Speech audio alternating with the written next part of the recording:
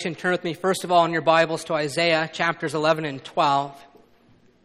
Look at these two chapters as well as Acts chapter 4 in connection with Lord's Day 11 of our catechism this morning.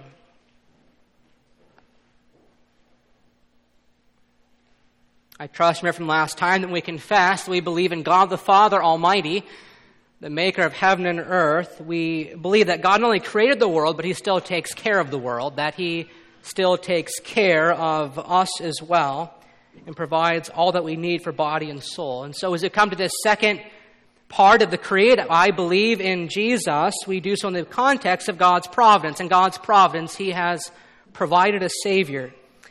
And we read about Him here in Isaiah chapter 11, page 732 in our Adoration Bibles. Isaiah chapter 11, read chapters 11 and 12 together. And there shall come forth a shoot from the stump of Jesse, and a branch from his roots shall bear fruit. And the Spirit of the Lord shall rest upon him, the Spirit of wisdom and understanding, the Spirit of counsel and might, the Spirit of knowledge and the fear of the Lord. And his delight shall be in the fear of the Lord. He shall not judge by what his eyes see, or decide disputes by what his ears hear. But with righteousness he shall judge the poor, and decide with equity for the meek of the earth. He shall strike the earth with the rod of his mouth, and with the breath of his lips he shall kill the wicked. Righteousness shall be the belt of his waist, and faithfulness the belt of his loins. The wolf shall dwell with the lamb, and the leopard shall lie down with the young goat, and the calf and the lion and the fattened calf together, and a little child shall lead them. The cow and the bear shall graze, their young shall lie down together, and the lion shall eat straw like the ox. The nursing child shall play over the hole of the cobra, and the weaned child shall put his hand on the adder's den. They shall not hurt or destroy in all my holy mountain, for the earth shall be full of the knowledge of the Lord as the waters cover the sea. In that day the root of Jesse, who shall stand as a signal for the peoples, of him shall the nations inquire, and his resting place shall be glorious. In that day the Lord will extend his hand yet a second time to recover the remnant that remains of his people from Assyria, from Egypt, from Pathros, from Cush, from Elam, from Shinar, from Hamath, and from the coastlands of the sea. He will raise a signal for the nations, and will assemble the banished of Israel, and gather the dispersed of Judah from the four corners of the earth. The jealousy of Ephraim shall depart, and those who harass Judah shall be cut off. Ephraim shall not be jealous of Judah, and Judah shall not harass Ephraim. But they shall swoop down on the shoulder of the Philistines in the west, and together they shall plunder the people of the east. They shall put out their hand against Edom and Moab, and the Ammonites shall obey them. And the Lord will utterly destroy the tongue of the sea of Egypt, and will wave his hand over the river with his scorching breath, and strike it into 7 channels, and he will lead people across in sandals.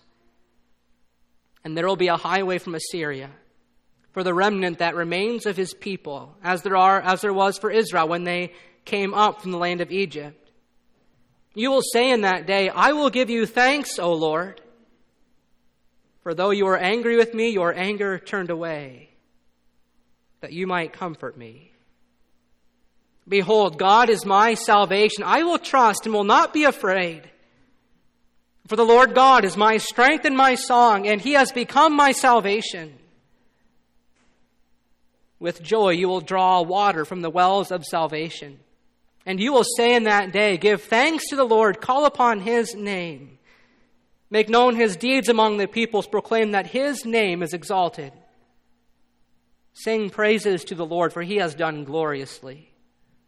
Let this be made known in all the earth. Shout and sing for joy, O inhabitant of Zion, for great in your midst is the Holy One of Israel. Turn also to Acts chapter 4. Read these first 12 verses together. Acts chapter 4, page 1160 in the Pew Bibles, 1160.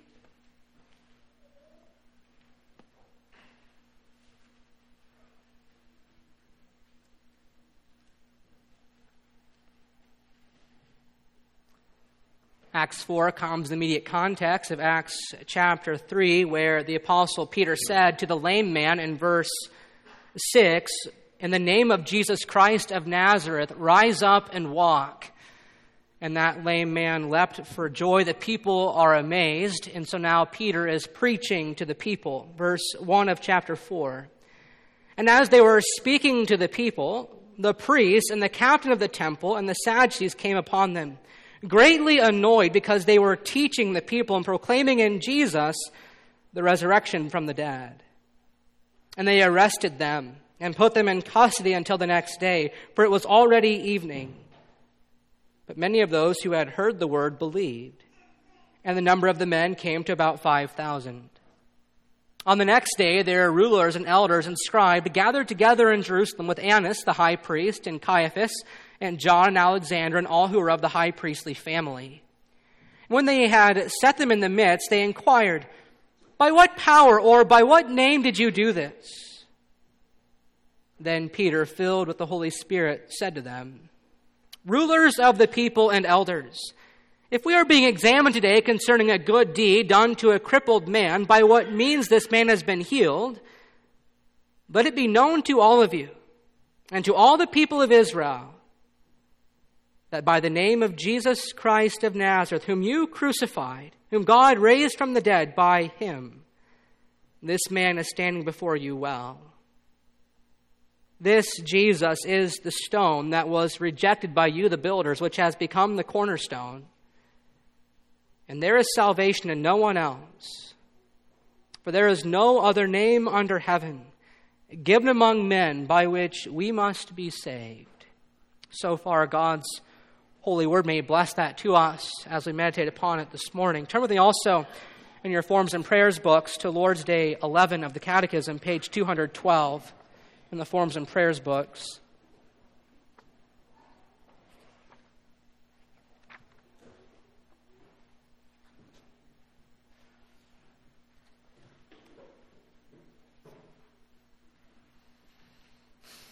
We'll make this confession together. I'll read the answers. We'll join in confessing I'll read the questions. We'll answer together. Congregation, why is the Son of God called Jesus, meaning Savior? Because he saves us from our sins, and because salvation is not to be sought or found in anyone else. Question 30. Do those who look for their salvation and security in saints and themselves or elsewhere really believe in the only Savior, Jesus? No. Although they boast of being his, by their actions they deny the only Savior, Jesus. Either Jesus is not a perfect Savior, or those who in true faith accept this Savior have in him all they need for their salvation. This the church does believe.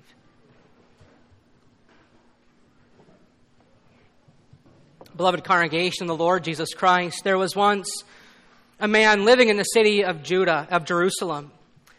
His life was chiefly characterized by waiting for the true consolation of Israel. And even in his old age, he had not lost sight of things, as often the case for us, but he was righteous and devout, and the Holy Spirit rested upon him. While we don't know when or where or how it happened, it must have been quite something when the Spirit of Christ revealed to Simeon that he would not see death until he had seen the Lord's Christ with his very eyes, until he had seen the promised one, the Messiah, the Savior of Israel and of the world. But one day in the course of God's providence in human history, Simeon got ready for church. Boys and girls, you know what that's like, to wake up Sunday morning to get ready for church. But can you imagine how wonderful a thing it would be if when you walked through those front doors, you didn't just see the greeting elder, but you also saw standing next to him the Lord Jesus Christ, ready to take you up in his arms, to hold you tightly. Can you imagine how wonderful it would be to hear him say in our ears, "Oh, how I've longed to see you." It'd be a great day of rejoicing, wouldn't it, to see the Savior face to face. Well, that's precisely what happened to Simeon. After spending a lifetime of waiting and waiting, he saw with his very eyes the Savior of the world. Simeon entered the temple, and there they were, Joseph and Mary, holding baby Jesus in their arms. They named him Jesus, boys and girls, because the angel of the Lord had said to Joseph, "You shall call his name Jesus, because he will save his people from all their sins." The wait was over. The day of consolation, the day of Israel's comfort had finally come upon them. Isaiah's prophecy of things future were finally piercing into the present, so that one and all might sing from the heart, "I will give you thanks, O Lord. For though you are angry with me, you have turned your anger away, so that you might comfort me." And so when Simeon saw Jesus with Joseph and Mary, he took Jesus up in his arms and blessed God, saying, "Lord, now you are letting your servant depart in peace, according to your word, according to the promise. For my eyes have seen your salvation, that you have prepared in the presence of all peoples, a light of revelation for the Gentiles, and glory for your people Israel." Boys and girls, did you catch what Simeon said?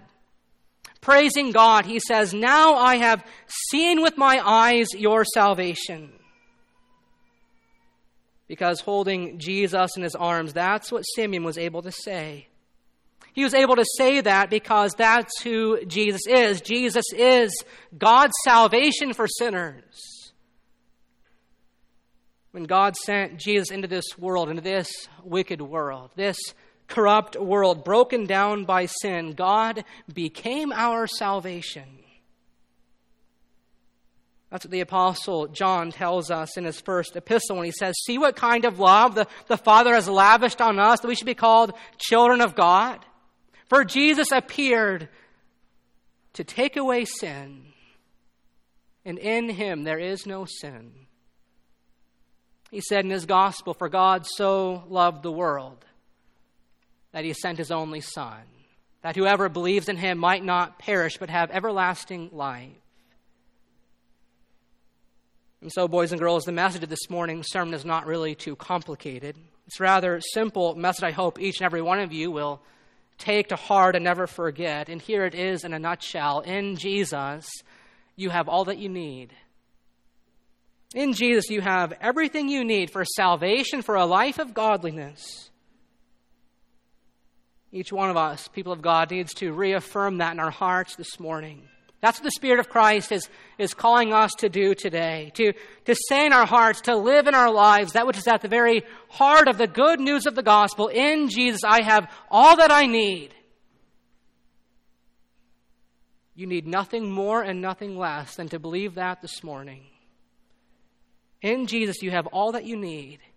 In him, you have been reconciled to God. All your sins have been washed away in the blood of his cross. In Jesus, the power of your shame has been dealt the deadly blow. And so you need not be afraid anymore of coming into the very near presence of God. In Jesus, you've been raised already here and now to newness of life, that you might truly begin to say no to sin and yes to righteousness.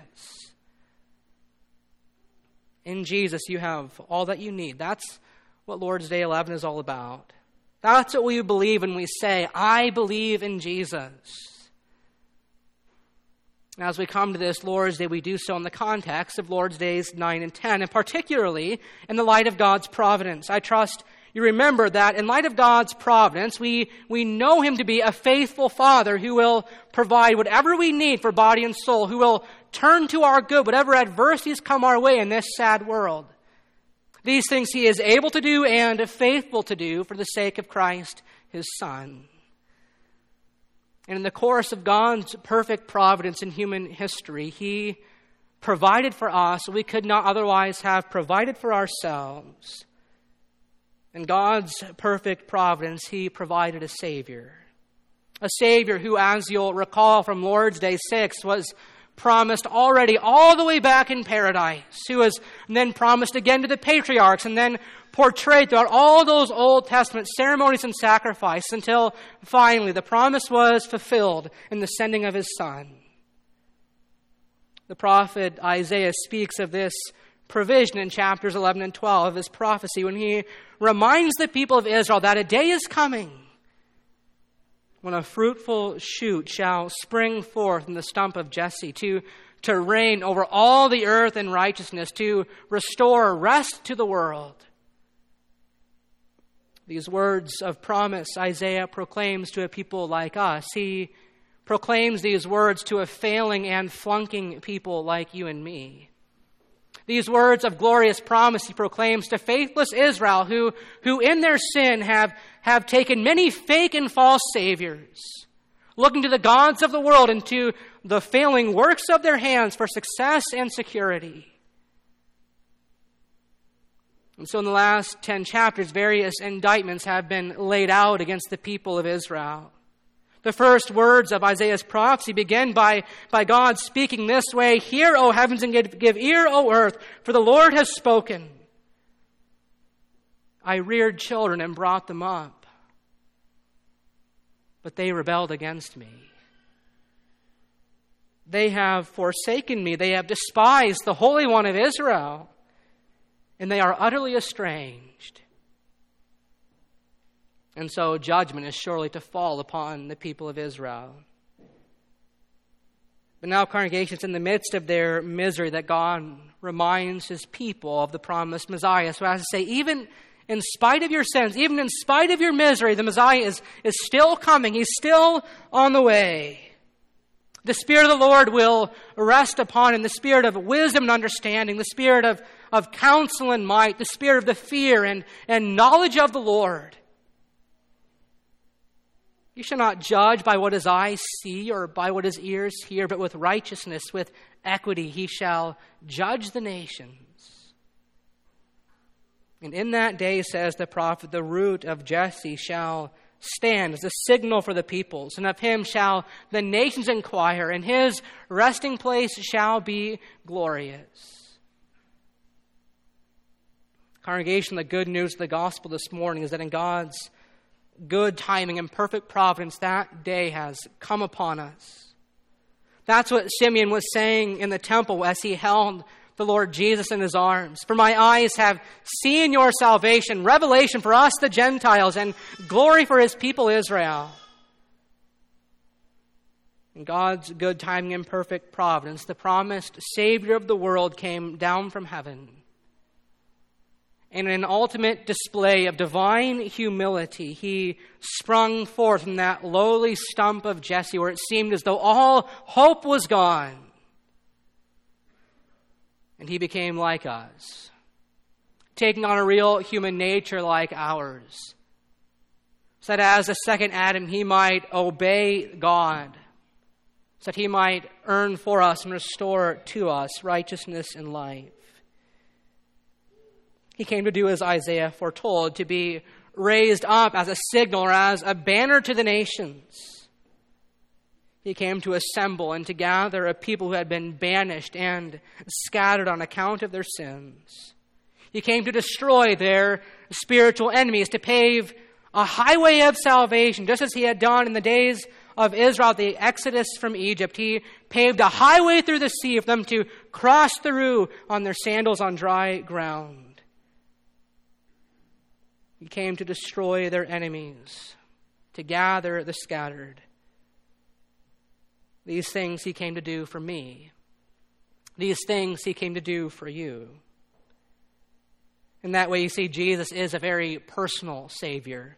He is a personal Savior with God's power, not only to wash away sin in an abstract, general way, but to wash away my sins, to wash away your sins.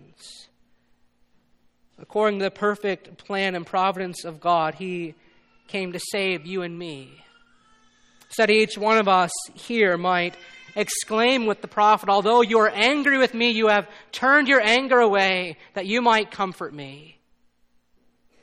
Behold, God is my salvation. I will trust. I will not be afraid, for the Lord God, He is my strength and my song. And He has become my salvation. Indeed, with great joy, as Isaiah foretold, in true faith, we have drawn from the water of salvation, so that we can say both here in this place, but also out there in every place, give thanks to the Lord, call upon His name. Make known His deeds among the peoples. Proclaim His name, that the name of Jesus is exalted. For God Himself has highly exalted Him, giving Jesus the name that is above every other name,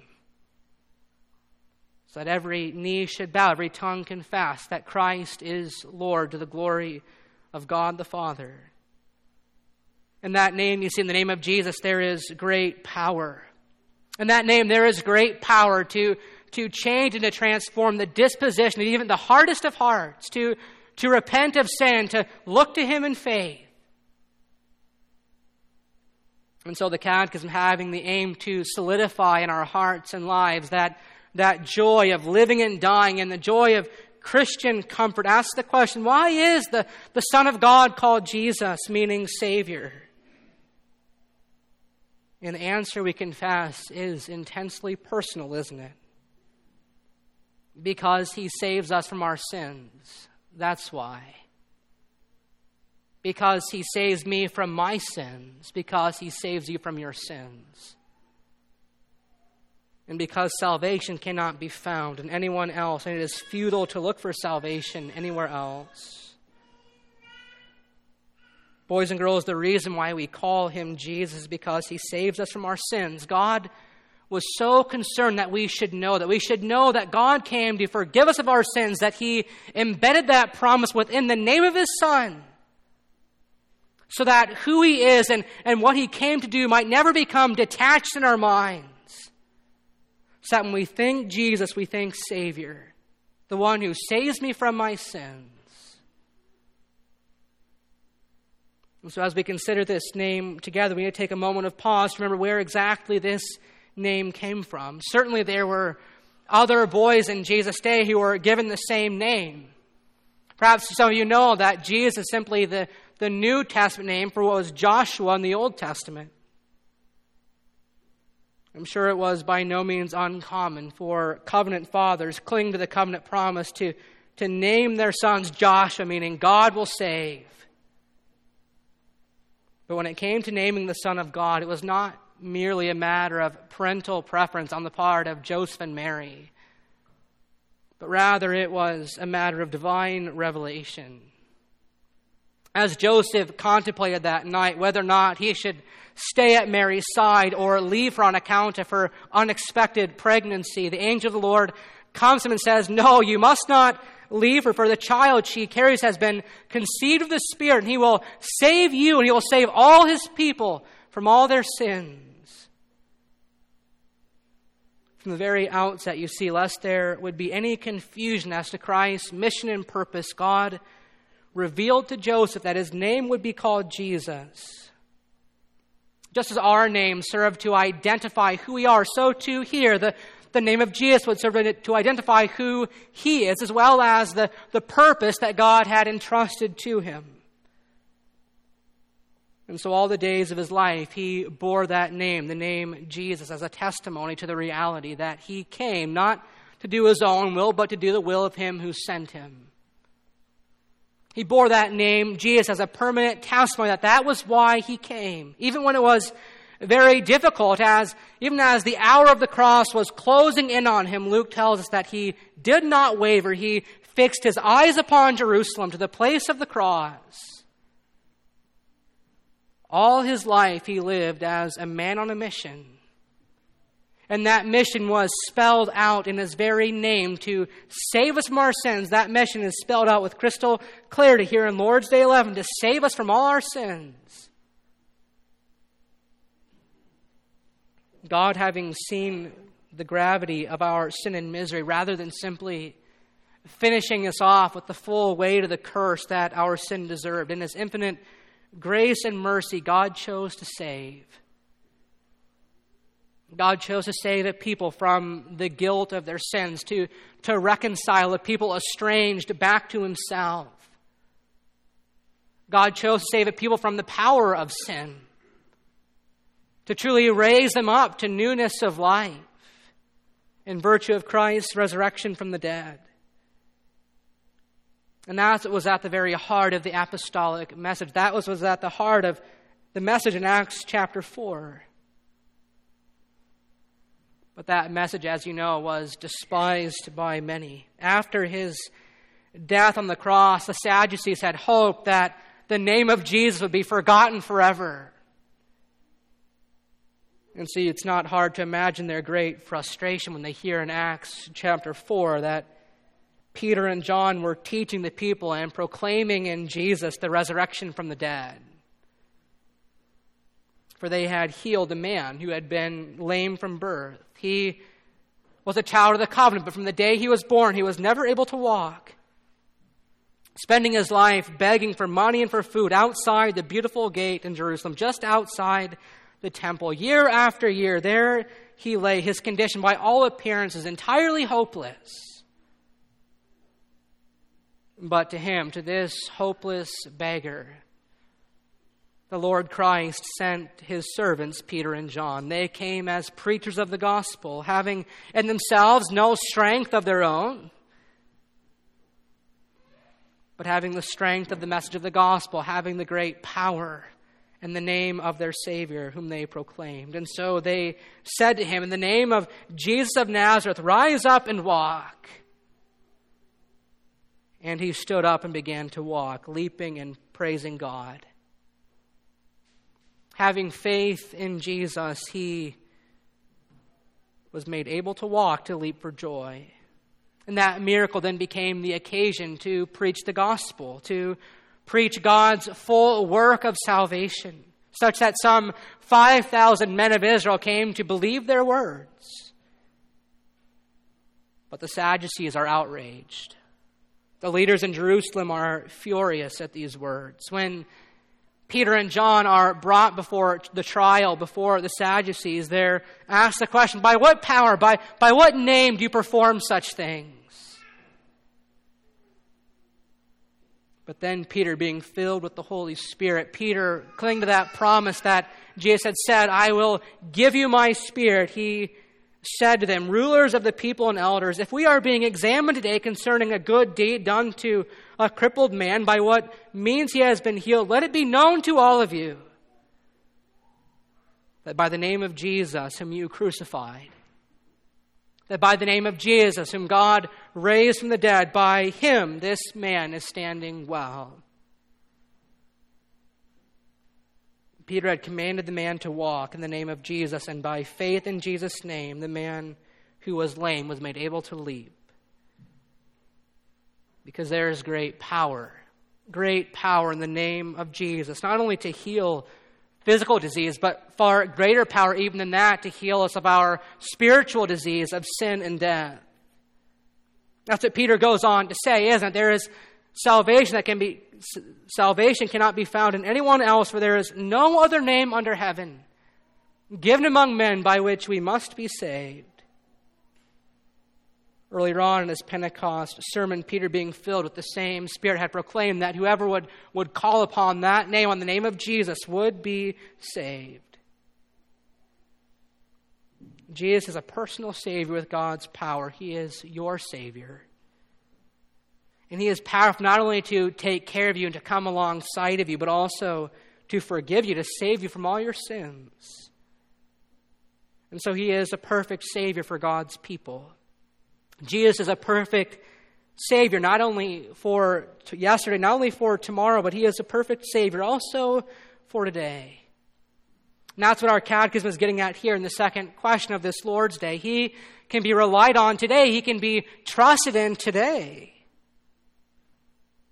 The catechism asks the question, do those who look for their salvation and security in saints and themselves or anyone else really believe in the only Savior, Jesus? How do we answer that question, boys and girls?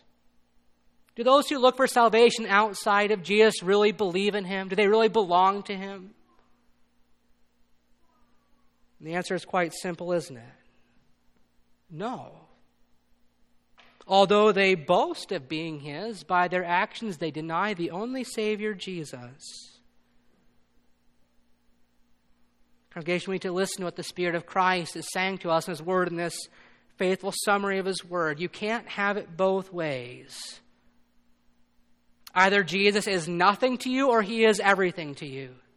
Either he is not a perfect Savior or you have in him all that you need for salvation. That's the way it was between the Sadducees and the believers in the days of Peter and John, and that's the way it is today. It's good to recognize, of course, to confess our neediness. The Catechism, in fact, says that's the first thing we need to know if we're going to get the gospel right. We have to know our neediness. But it's equally important that we get the second part of the equation right as well. That having confessed our neediness, we must also confess in our hearts that our neediness has been met fully and finally in Jesus and in him alone. Boys, girls, when we say the Apostles' Creed, that's what we're saying. That's what we mean when we say, I believe in Jesus Christ, his only begotten Son, our Lord. That our Savior is a perfect Savior. That he is not only all-powerful, but he is also all-sufficient, that in him we have all that we need. Jesus is not an imperfect Savior. He's not lacking here or there. But in every way, he is exactly what you need and who you need. He is your strength when you are weak. He alone is the treasure you should seek. He is your all in all. Worthy is his name. In him you have permanent peace for this world's perils. In him we have triumph over this world's tribulations. In him we have an anchor that keeps us closely tethered to the fellowship of our Father, such that we can never drift away from the love that he has for us. And so as we consider the answer to this question, we need to let our minds go back in history to consider the context in which this confession comes to us, that it was in a context where this truth of the gospel had been hidden from the people of God for many years. For many years, God's people being instructed by the Roman Catholic Church to ask for the help of saints and for others to rest partly in Jesus and partly in themselves. But the Protestant Reformation recovers for us that wonderful gem of the gospel, that it's in Jesus alone. That in him alone we have all that we need for our salvation. That it's not that Jesus brings us in, but says by the help of saints and by your own works, you have to keep yourselves in. But in him we have all that we need. He is not a partial Savior. He is a perfect Savior who says, come to me in faith. I will bring you in and I will keep you in. Either Jesus is not a perfect Savior, or those who accept this Savior in true faith have in him all that they need for salvation. So why would you ever look to anyone else? We live in a world with so many fake saviors, so many false saviors who promise us everything but deliver on nothing. World rulers promise to strive for peace, but they can never finally achieve it.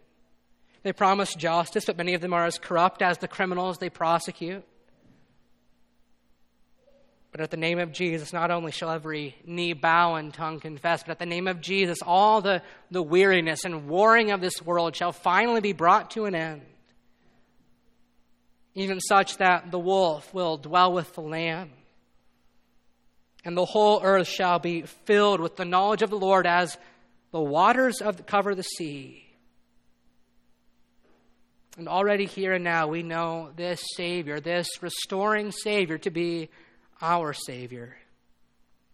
Already here and now we know him to be the Savior who has laid down his life for us and who loves us completely. And so I can say this morning, I give you thanks, O Lord. And I will trust, I will not be afraid, for the Lord God is my strength and my song.